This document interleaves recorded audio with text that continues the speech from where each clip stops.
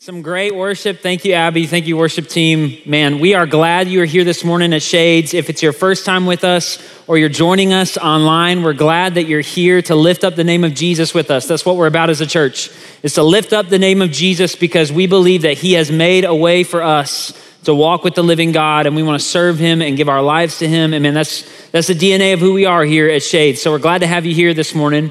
And if you have been with us or you haven't been with us, we do want you to know that we've been in a series in the last 7 weeks looking at the I am statements of Jesus. And these I am statements are recorded for us in the book of John by the Apostle John. And we're getting to the very last of those statements this morning in John chapter 15. And so even though you just sat down, we're going to do one more squat. I'm going to ask you to stand up with me this morning.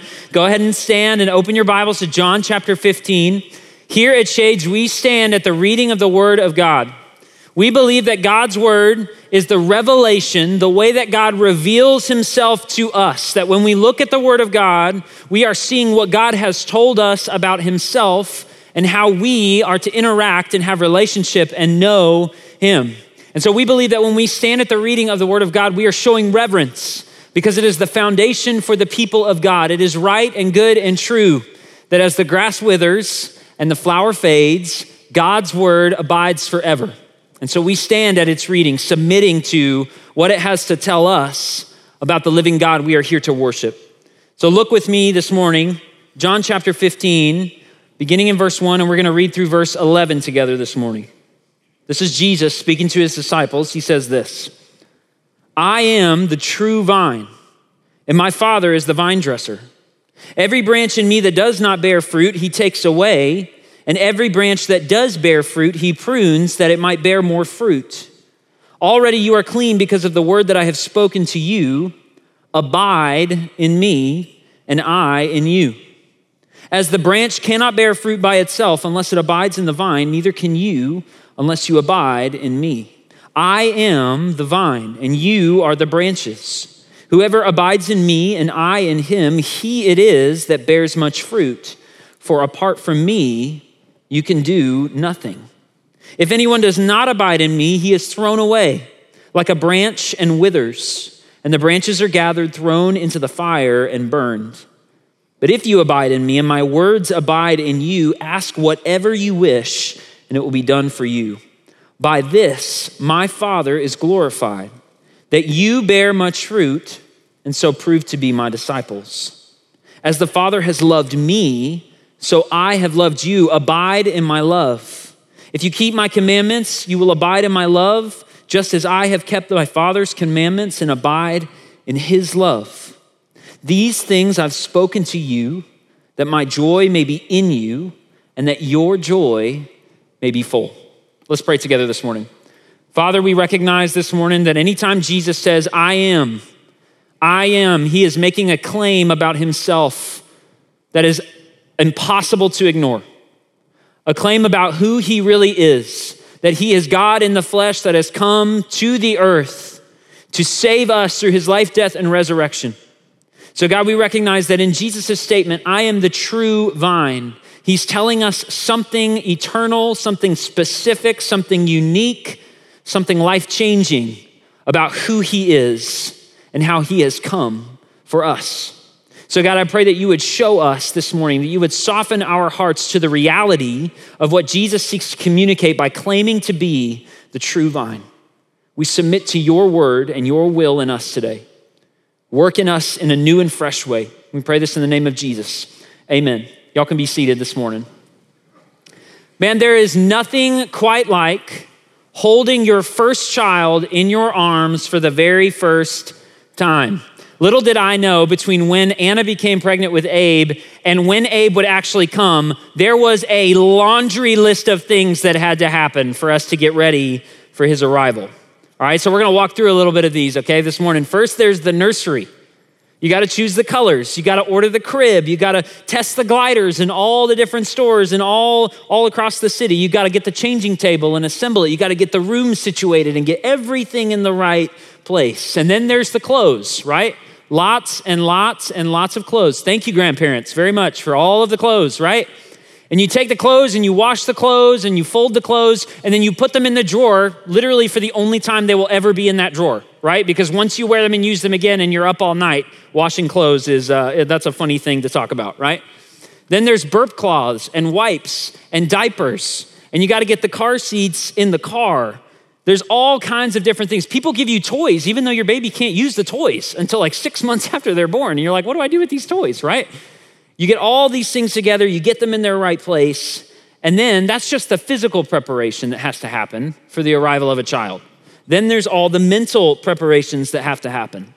The conversations with grandparents and well-wishers full of advice of all different kinds on how to discipline your kids and what kind of formula you should use and how you can schedule their sleep and be baby wise, right? And read all of the right books so that you know exactly what you're doing when they come. And then there's the medical preparations that have to go in. You meet with doctors, you meet with nurses, you have ultrasounds, you check the baby's health, you check the mother's health, you talk about that day and what it's gonna be like when that child comes and what that process will be like. And you do all of these things, all of these preparations just to get ready for that baby to come. And then the doctor walks over to you and you hear this crying sound. And in his hands is this tiny little baby. And he goes, here's your son. And in one moment, you realize that all of those preparations, no matter how important they were, no matter how necessary they're going to be, all of those preparations could in no way prepare you for that moment. It was in that moment that I felt so incredibly blessed and so unbelievably overwhelmed at the same time.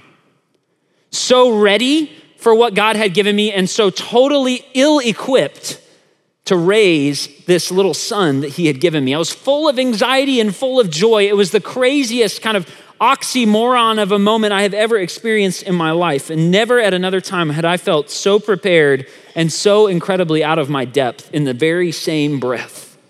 And I know some of you in the room this morning, you haven't had a child, but we've all been in a place at some point or another in our lives when we have prepared for something, when we thought we understood what we had signed up for, when we were all in and we were like, man, I'm ready to go. And then we got into that moment and we realized, oh my gosh, I'm so overwhelmed. I'm anxious. I don't know what the next right move is to take. And this is the moment I really believe we find the disciples in John chapter 15. You see, Jesus had walked with them. They had given their lives to Jesus. They had left everything behind to follow him. And now Jesus' tone began to change. In fact, the chapters leading up to chapter 15 of John, we see that Jesus talks more and more and more about his death, more and more and more about his departure. And we know from the scene that Pastor George set for us last week on Easter Sunday that Jesus' ministry was coming to a climax, and the disciples felt it. They felt it. They were worried. In fact, the scripture tells us that their hearts were troubled. And as Jesus is trying to teach them and prepare them and get them ready for him to leave and finally go and do the thing that he had said he would go to do, his disciples' hearts were troubled at the end of their time with Jesus. They thought their life with Jesus was coming to an end. And Jesus could see it, which I love. I love that Jesus could see his disciples. He could see their hearts. And it's at the end of chapter 14 that we see Jesus say, come, let us go from here. The Jeremy Horton translation of that has, hey, let's go for a walk. Let's go for a walk. I know you guys are worried. I know you don't understand. I know you thought you knew what you had signed up for and things, man, they're feeling like they're picking up speed and they're getting out of control. Let's just go for a walk. And it's while he's on this walk with his disciples that Jesus says the words, I am the true vine. I am the true vine. You see, I believe Jesus seeks to show us in his claim as the true vine, as he was showing the disciples, that his death wasn't the end of life, but the beginning. That when Jesus says, I am the true vine, he is telling us something critical about understanding why he had to die and what his death and resurrection would mean for us. In fact, I think he tells us about the kind of life that he would make available to us through his death. And I think there are three distinctives that Jesus gives us in this imagery of that life. And these are the three things I want us to camp on this morning together. The first is this, that through the death of Jesus, Through the death of Jesus, true life will come. True life. Jesus begins his teaching to the disciples in John 15 by making a very exclusive statement about himself, a very kind of qualified statement about himself. He says, I am the true vine. The vines that likely littered the area where they walked gave physical representation to Jesus's teaching, but Jesus wasn't just trying to make a good object lesson about vines. In fact, there's a very significant meaning in the statement, I am the true vine. In fact, for us to understand just how profound Jesus's claim is in John 15, we have to understand that there was a failed vine that came before the true vine. Now, vine imagery is occasionally used in the Old Testament as a means of describing God's choosing of Israel as his people. And if you're newer to Bible study this morning, Israel is the nation that God had chose in the Old Testament to worship him, to know him, and to be a representation of him and his holiness to the world. But if you read the Old Testament really anywhere, if you read the Old Testament at any period of time, you'll see that Israel constantly fell short of God's requirements for them to be in relationship with him. And it was in times when Israel had fallen short, when they were living contrary to God's law, that God would send people called prophets to warn them to turn back to himself, to give them a warning that they were headed in the wrong direction. And it's in one of these moments that we see the prophet Isaiah use the imagery of planting a vineyard as a means of describing God's relationship with his people and the sinful place they found themselves in. It'll be on the screen this morning, but look with me at Isaiah chapter 5. Isaiah says this, "Let me sing for my beloved my love song concerning his vineyard. My beloved had a vineyard on a very fertile hill. He dug it and cleared it of stones and planted it with choice vines. He built a watchtower in the midst of it, and he hewed out a wine vat in it. He looked for it to yield grapes, but it yielded wild grapes. And O inhabitants of Jerusalem and men of Judah, judge between me and my vineyard. What more was there to do for my vineyard that I have not done in it? When I looked for it to yield grapes, why did it yield wild grapes?" We see clearly in Isaiah 5 that God had done everything necessary to plant Israel as a vineyard that would flourish and bear fruit, but instead, the Bible tells us it only bore wild grapes.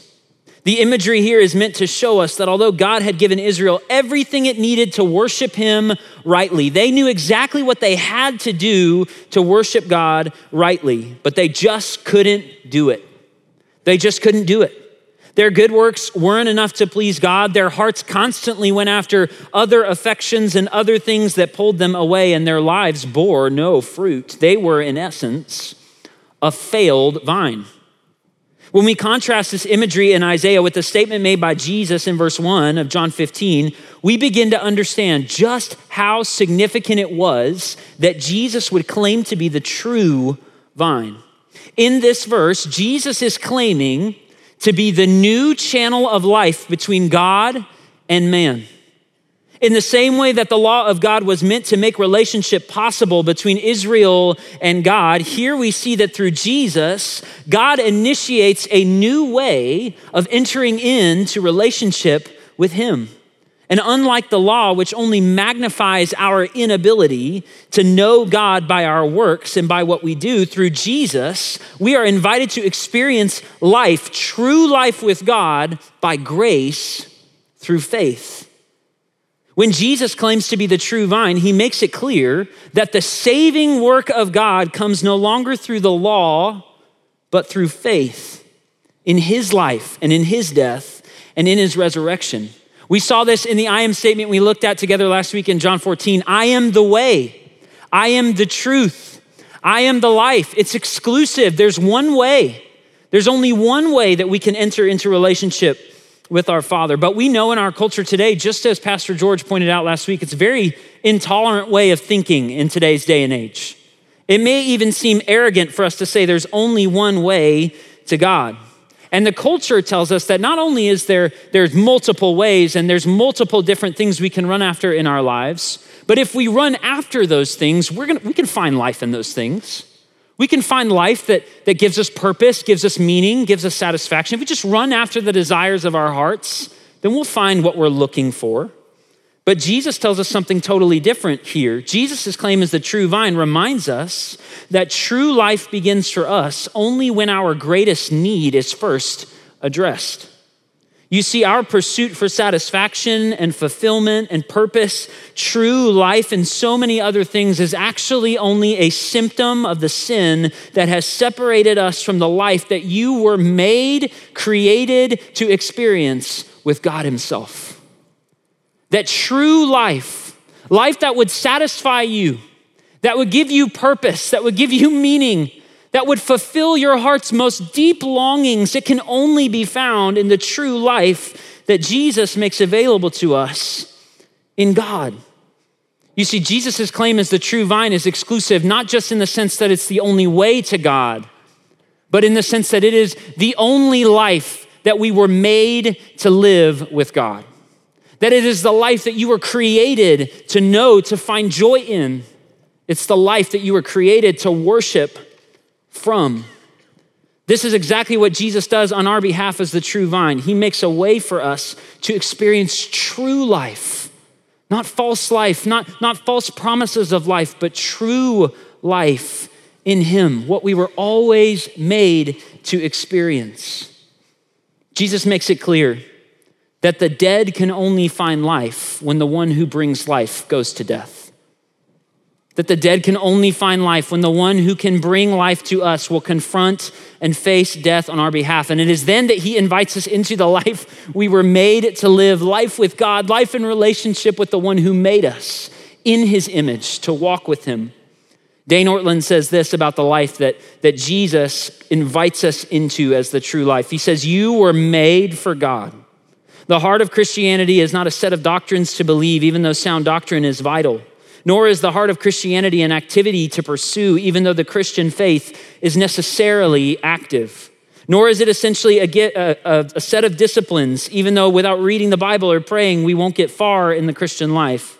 No, the heart of Christianity is, to use a phrase from John Bunyan, the old Puritan preacher and writer, the heart of Christianity is, listen to this, to live upon God. You were made for God, to know Him, enjoy Him, revere Him, draw strength from Him, trust Him, love Him. The life that you were made for is the life that the true vine invites you into. The true life offered in Jesus is the only answer to the longing of your heart for satisfaction, for fulfillment, for purpose, for meaning. Jesus says, I am the true vine, and it is through my death that you enter into the life you've always longed for. Do you know that life this morning? Do you know that life? The life you were created to live in relationship with God. What things are you looking for satisfaction and fulfillment in? Only in the true vine will you find what you're looking for. Do you know Him? Jesus' statement, I am the true vine, sets the table for us in entering into relationship with God. But He doesn't stop there. As He continues on with this imagery of the vine and the branches, we see that Jesus also offers us changed life, not just true life, but changed life. As Jesus is walking with His disciples through the streets of Jerusalem, He explains to them that His death wouldn't be the end of their life with Him, but the beginning. Continuing with this language of branches and vines, Jesus describes to His disciples the intimate, vibrant, and life-changing communion they would experience with Him after He had gone to death and rose from the dead. And Jesus does this in verse 4 through the language of abiding. The word abide is used 15 times in the original language in this passage. It is absolutely critical for us to understand what it really means, to really understand how Jesus brings about life change to us through the true life He offers. The word abide literally means to remain or to stay. And Jesus' instructions for His disciples were to remain in Him and He would remain in them. But when we think about Jesus' command in verse 4, it really doesn't make any sense. Jesus says, hey, remain in me, I'm just gonna go. Just stay in me while I go away. And the disciples are like, you're here now. You're with us like right now in this place. Why are you telling us to remain in you while you're saying you're going to leave? We've been with you for 3 years. We've walked life with you. We've left everything behind to follow you. Why can't you just stay? And Jesus says, no, you need to abide. You need to abide in me. For us to really understand the command to abide, we have to zoom out of this conversation a little bit, because this is actually just a small little snippet of a much larger conversation that Jesus is having with his disciples at the very end of his ministry. In fact, John 13 through 17 records for us what's called the last discourse. It's the last conversation between Jesus and his disciples as he readies them for his departure. And when we look closer at this conversation, we see that interwoven into the fabric of this conversation, Jesus promises something that is critical for our understanding in his command to abide. He promises to send us the Holy Spirit. He promises to send us the Holy Spirit. In fact, in John 16, 7 through 8, Jesus goes so far as to say that the sending of the Holy Spirit was going to be better for his disciples than his physical presence with them. I want to look at these verses really quickly with you. Jesus says this in John 16, nevertheless, I tell you the truth. It is to your advantage that I go away. For if I do not go away, the helper will not come to you. But if I go, I will send him to you. And when he comes, he will convict the world concerning sin and righteousness and judgment. You see, it's the promise of the Holy Spirit that clarifies Jesus' command to abide in him and shows us the way to life change in Jesus. We see in John 16, after his death, Jesus promises to send the Holy Spirit, and the Holy Spirit living in us as we live by faith in Jesus functions for us as a helper. The word is literally the helper. Jesus helps us by helping us to see the truth. The Holy Spirit tells us that it reveals to us our sin in the places we need to repent. It directs us to the will of God. In other words, the Holy Spirit is given to every believer, and it is the power needed for genuine life change to happen. And Jesus gives some language to this when he talks about vines and branches bearing fruit in John 15, 5 through 8. We see here this kind of back and forth that happens in the text. Jesus says, if you abide in me, you're gonna bear fruit. If you don't abide in me, you won't bear anything. If you abide in me, then you'll have access to the Father. You can pray, you can ask God for whatever you need, and he will give it to you so that you might bear fruit. But if you're not in me, you won't do anything at all. Here we see there's a vital connection between ongoing faith in Jesus, the gift of the Holy Spirit, and the bearing of fruit in the life of every believer. Jesus makes it abundantly clear that when we actively believe in him, the Spirit convicts and leads our hearts and brings about change in us to want what God wants, to turn away from the things that God does not want or does not command for us to follow in our lives, and to run after the mission that God has in the world. This is the changed life that Jesus secures for us as the true vine. But you're like, okay, that's a lot of theology, that's a lot of kind of big idea pictures. What are you really saying? What are you really saying? What are you getting at? I think it's critical for us to understand that Jesus is saying that it is vital for you to have uninterrupted connection to the vine if you are gonna bear fruit. Uninterrupted connection to the vine. It's absolutely necessary that our spiritual connection to Jesus is an everyday, every moment, by faith, trust in what he has made available to us as the true life. I want you to think about it like this. You guys remember those big, giant 6-disc CD players? You know what I'm talking about? Where they had like a speaker on one side and a speaker on the other, and they had all those weird red like chords running underneath, and then that massive like bass thing in the middle, right? And it had the disc changer, and you would press the button, and it would be like, you know, and like make all that noise. You could put 6 discs in there at a time, and hey, the sound was pretty good, right? You could turn it up. You could crank it up a little bit. You want to do a dance party while you're washing dishes? I know that's specific. I may have done that a few times. You can do it if you want to, right? You can totally do it. And you turn it up really loudly, but there was one caveat to that CD player, and that was that, man, it had to be plugged into the wall, right? If it wasn't plugged into the wall, then it wasn't gonna play music. And there were a few times I'm like doing the dishes or whatever, maybe jamming out a little bit, I don't know. All right, and one of my brothers like thinks it's a joke, right? And he's like, and pulls it out of the wall. And what happens? Well, the music stops, right? Because the power for that CD player to play that music is coming from the wall. But you and I, man, we live in a really different reality today, right? We've got this little square in our pockets, am I right?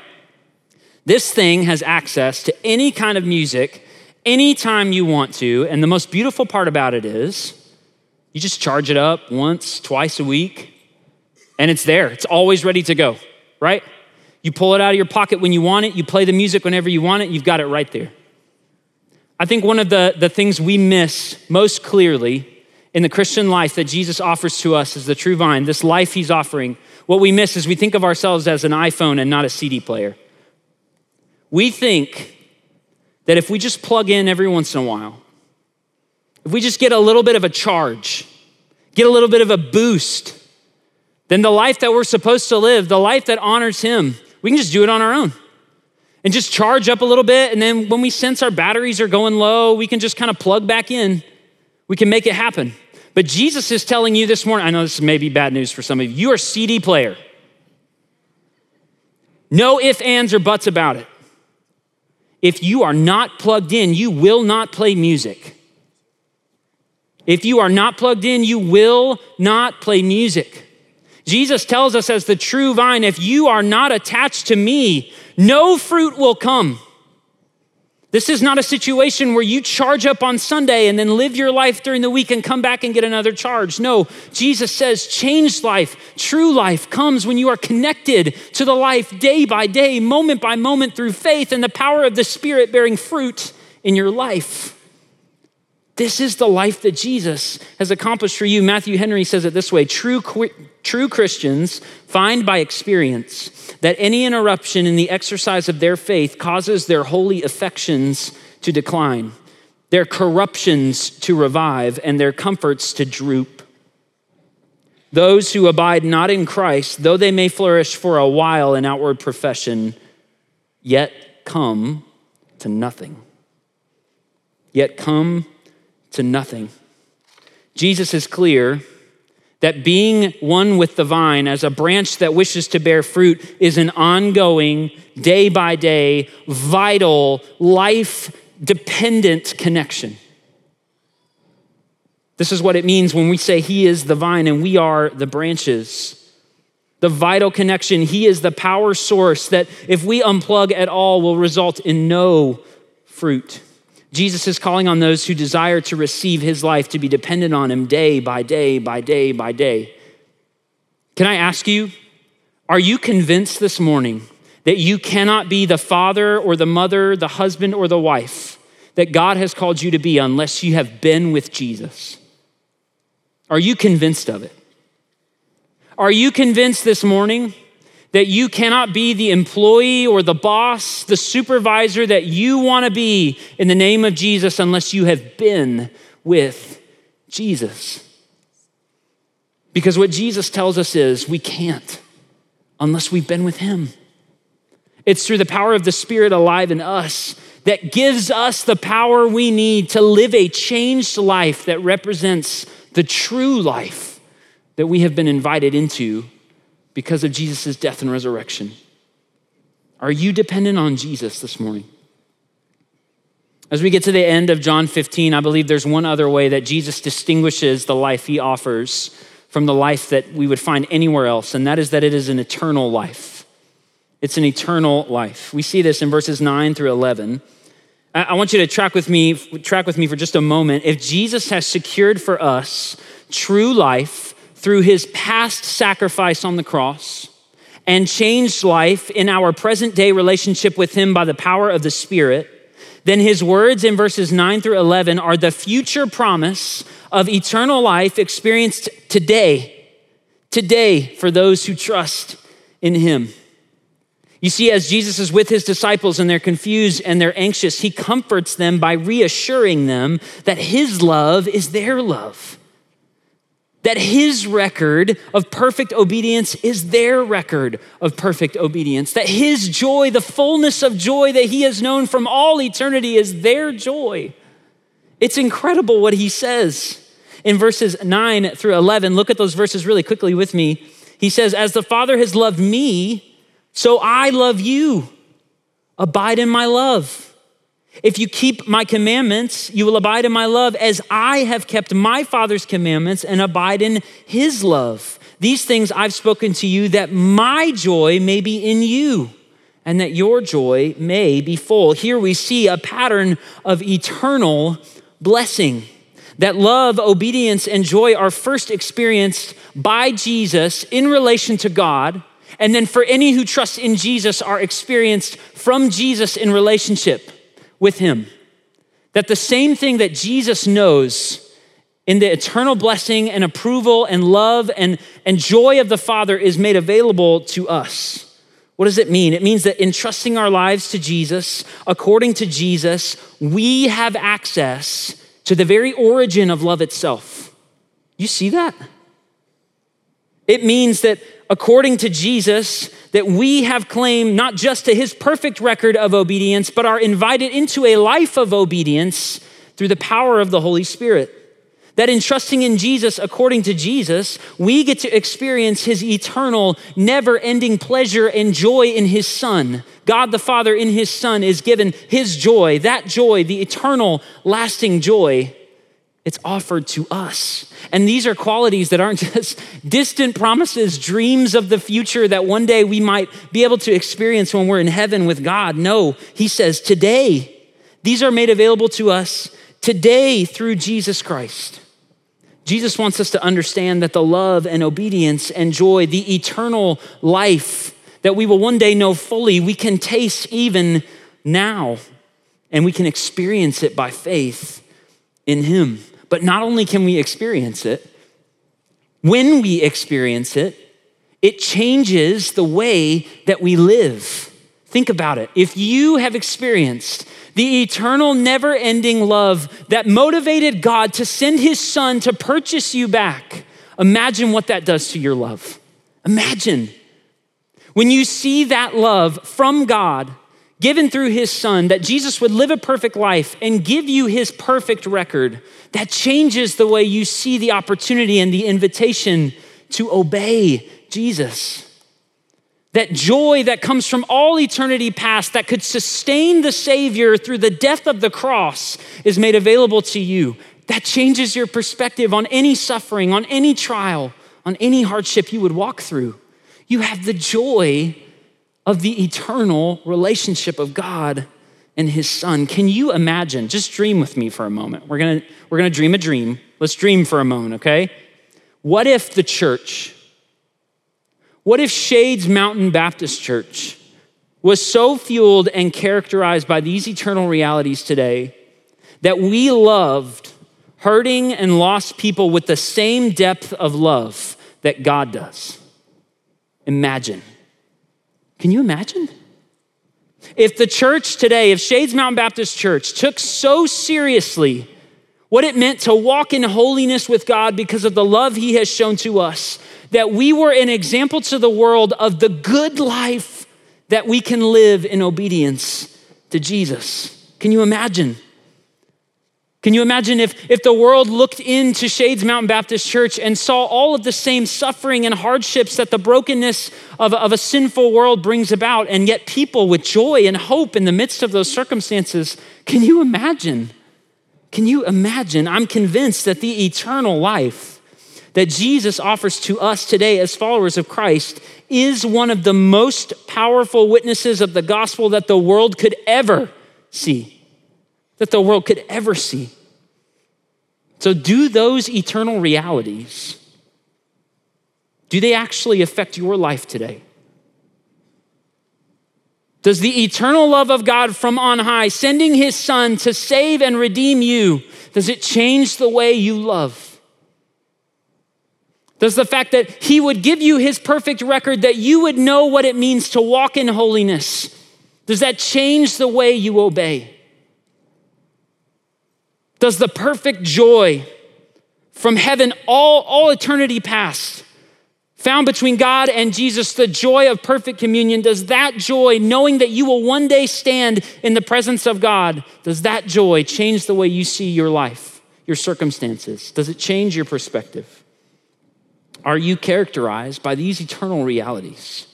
When Jesus says, I'm the true vine, he's telling us about the life that he offers to us through his death and resurrection.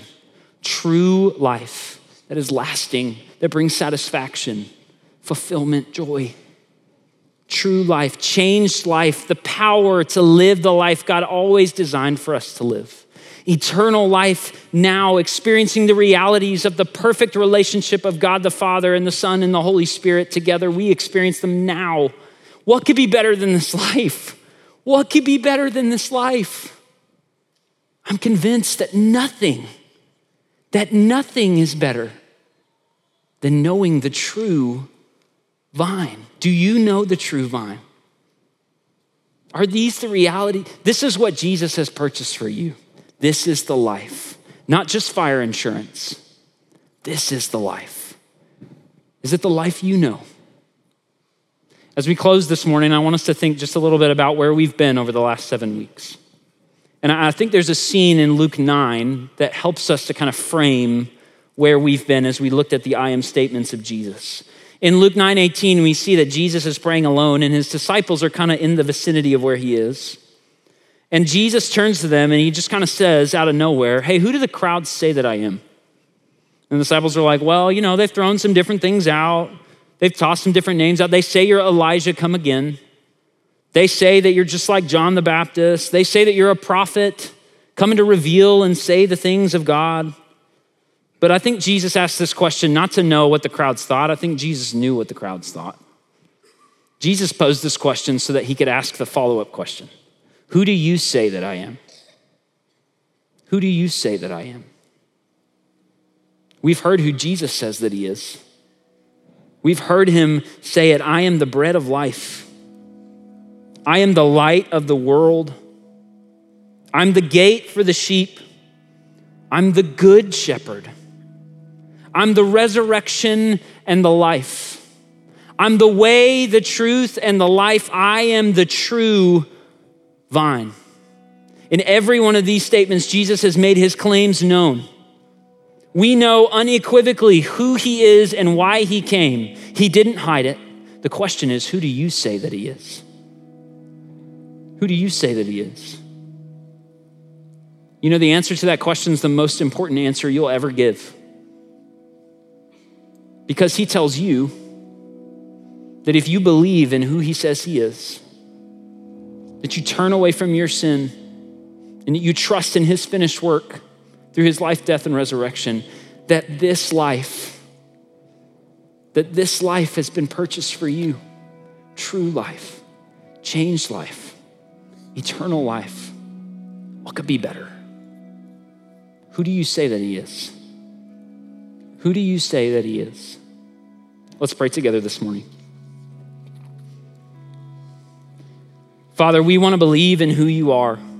God, so often in my own life, I find myself thinking the same words as the man in the Gospels, God, who sought your help to heal his family. He said, I believe, help my unbelief. And God, we find that when we hear the eternal and lasting claims of your son, Jesus, in the book of John, when he says, I am, we know, God, that we want with all we have to believe, and yet so much of it is so hard to believe when we face our own sin, when we're working through the struggles in our own life, when the realities and the busyness and the lists of life, they just rage on and on and on and capture our attention. But in this moment, God, there's no escaping the question, who do we say that you are? Because you have said to us that if we would put our faith in Jesus, we would know what it is to have true life, changed life, eternal life.